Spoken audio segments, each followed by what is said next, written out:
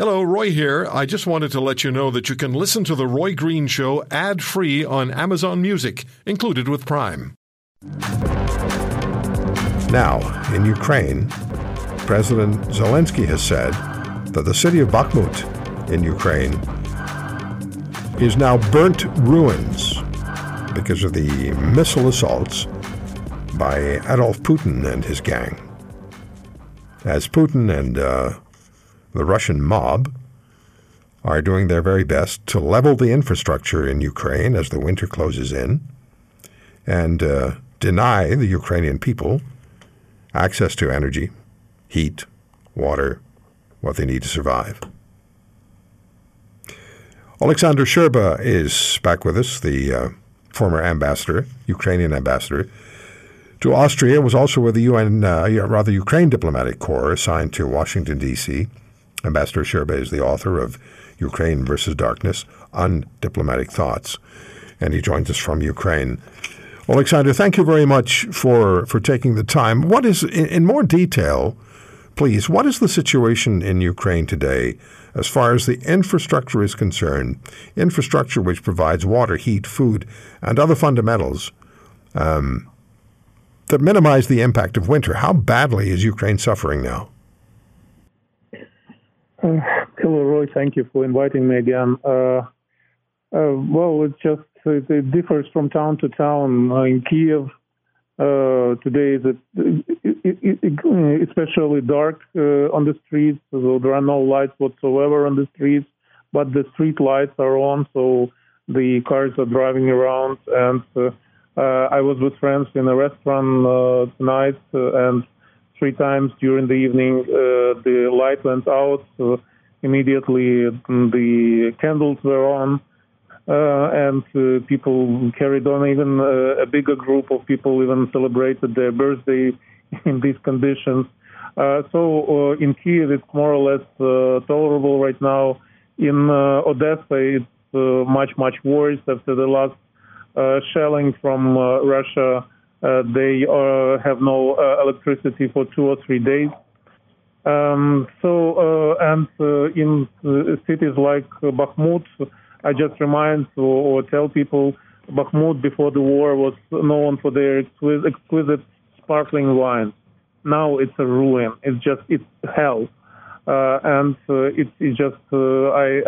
The other day I went through the park and I saw an older woman selling stockings, from wool, just sitting in the park. I came to her, bought a couple of those socks, not stockings, socks, and she started whining, started crying, and she said, "I'm from Bakhmut," and I had to buy even more. So this is the life in Ukraine right now.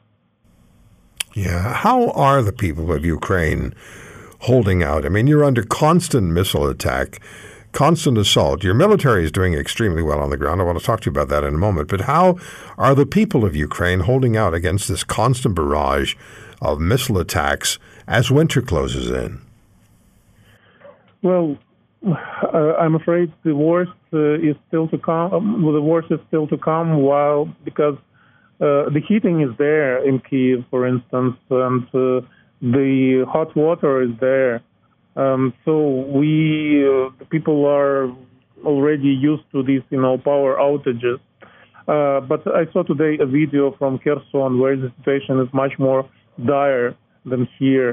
People are only now starting to get some heat in their apartments. And it was a video from one of these resilient spots, so-called resilient spots, where people come to get warm and charge their gadgets. And my God, you would expect that it would be depressing and dark, but no, people are singing there because just the spirit is unbroken. So Putin is reaching the opposite of his goal. He's just making people more resilient and, I should say, angrier towards Russia. So I don't know what his plan is. Yeah, he said, as you know better than I, just a couple of days ago, that the world is edging closer to nuclear conflict. But he says Russia won't start a nuclear exchange. I just wonder whether that's for domestic consumption in Russia, because he's being beaten so badly on the battlefield by the Ukrainian military. Well, Putin is a small, tiny, not very smart person. The last thing, he did a huge mistake by, invading Ukraine, and it was mostly his personal decision. His close circle knows that most of people around him were advising against it. But he was stupid enough and arrogant enough to make this move. Sorry, Roy, I forgot your question. You were asking about... Yeah, I mean, he warns that the world is edging closer to nuclear conflict. About the nuclear holocaust. Yeah. He's not the kind of person who wishes himself to die. He's a sociopath in the way that he doesn't care how many Ukrainian and Russian lives he burns in this war. He doesn't care about it. What he does care about is his own life, and he knows if he even comes close to this, using nuclear weapons, even his relative allies like China and India will turn their backs on him.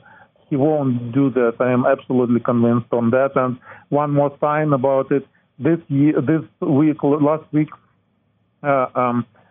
his meeting with Prime Minister Modi was planned in Moscow. And Modi, in the last moment, refused to come. Why? Because of this nuclear talk. Yeah. I'm just wondering whether he's doing that just for domestic consumption, to look like a tough guy at home, when you consider the only thing that he's being successful at, and it is, I believe, a war crime, is the assaults of the infrastructure of Ukraine with missiles. But on the ground, his military continues to be pushed back. In fact, there was a very interesting attack on a Russian military airfield, damaging bombers and fighter jets, which nobody's taken credit for, but I think we can deduce where it came from. Yes, absolutely. Again, I don't know where it came from, but I do hope it came from us, quite frankly. And there are reasons to believe that.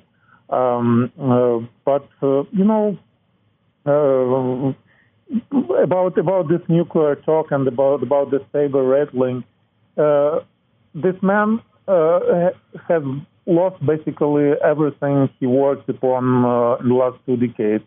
Whatever gains he had in foreign policy field, international field, in domestically, in building up a Russian economy, it's all gone now. All he has left is just to have people talk about him. So he blabs once again about what he's not going to do, and the whole world is just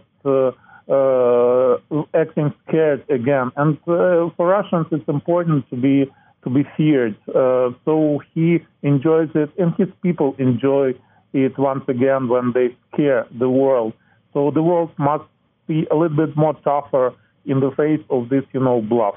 We're talking about the reality on the ground in Ukraine with our guest, Alexander Scherba, the former Ukrainian ambassador to Austria, also part of the diplomatic mission to Washington. I'm just looking at a story here, a news story today, that Jan Rashinsky, who's a Russian Nobel Peace Prize laureate, he received the Peace Prize today.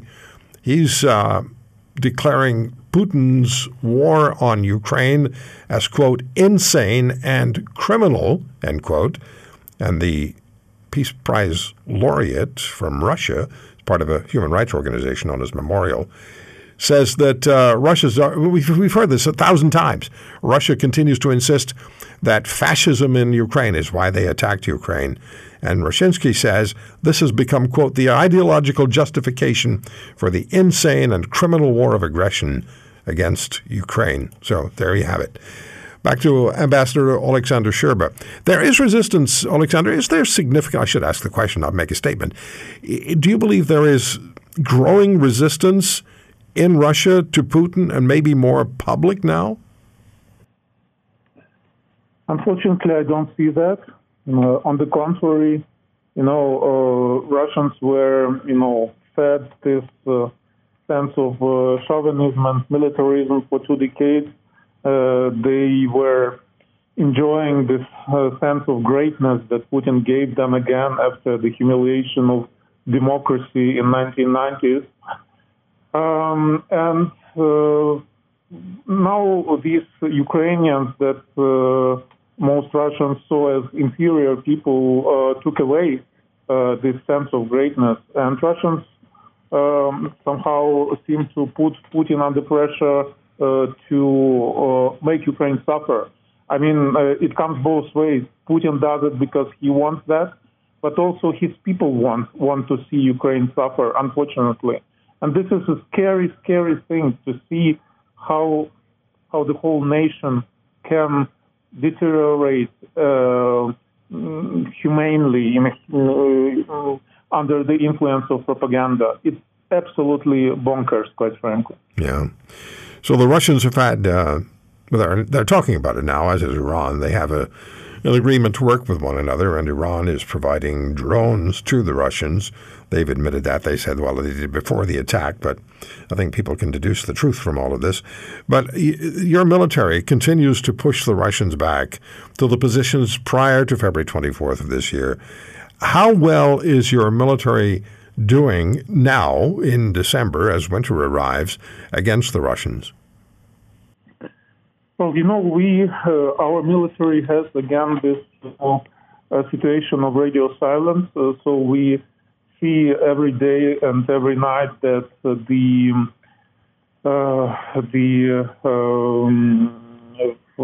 some positions, especially positions deep in the enemy territory, get bombarded by HIMARS and other, modern, sophisticated weaponry that we were provided. We see that many of their, headquarters burn, and many of their soldiers and officers, including these newly mobilized soldiers, die. But we don't know exactly what the Ukrainian army is planning to do. There is this sense of something big coming, but no one knows for sure where it will be. Many people speak about Luhansk Oblast, where Ukrainian army is making advances. Some speak about Zaporizhzhia near Azov Sea, where the situation is rather dire for Russians. But of course, on the other hand, we have Bakhmut, where Russians are trying to take the city for the last 5 or 6 months, and now they have this new, fresh, cannon fodder coming from Russia, and the situation near Bakhmut is difficult, especially for us, for Ukrainian army. But in general, we have the initiative. I just cannot tell you because I don't know where they will strike again, but something big will come. Yeah. So one issue that's been on people's minds and was off and then on and then off and then on again because the Russians blocked, unblocked, and played games with it, was the export of grain from Ukraine to a hungry world. I understand that is on again, and how successfully is that going forward? As far as I understand, after Ukraine attacked Russian positions in the occupied Sevastopol, there was some, threatening, and there was some pause on Russia's part. The threats of Russia, getting out of this treaty, but then Erdogan made pressure under Putin, and all of a sudden Putin wasn't so adamant about it. And so right now, the treaty, the so-called grain treaty, is being implemented, and the world being helped, and Ukraine even provided some humanitarian help to Ethiopia, I think, within the framework of this treaty. If you want to hear more, subscribe to The Roy Green Show on Apple Podcasts, Google Podcasts, Spotify, Stitcher, or wherever you find your favorites. And if you like what you hear, leave us a review and tell a friend. I'm Roy Green. Have a great weekend.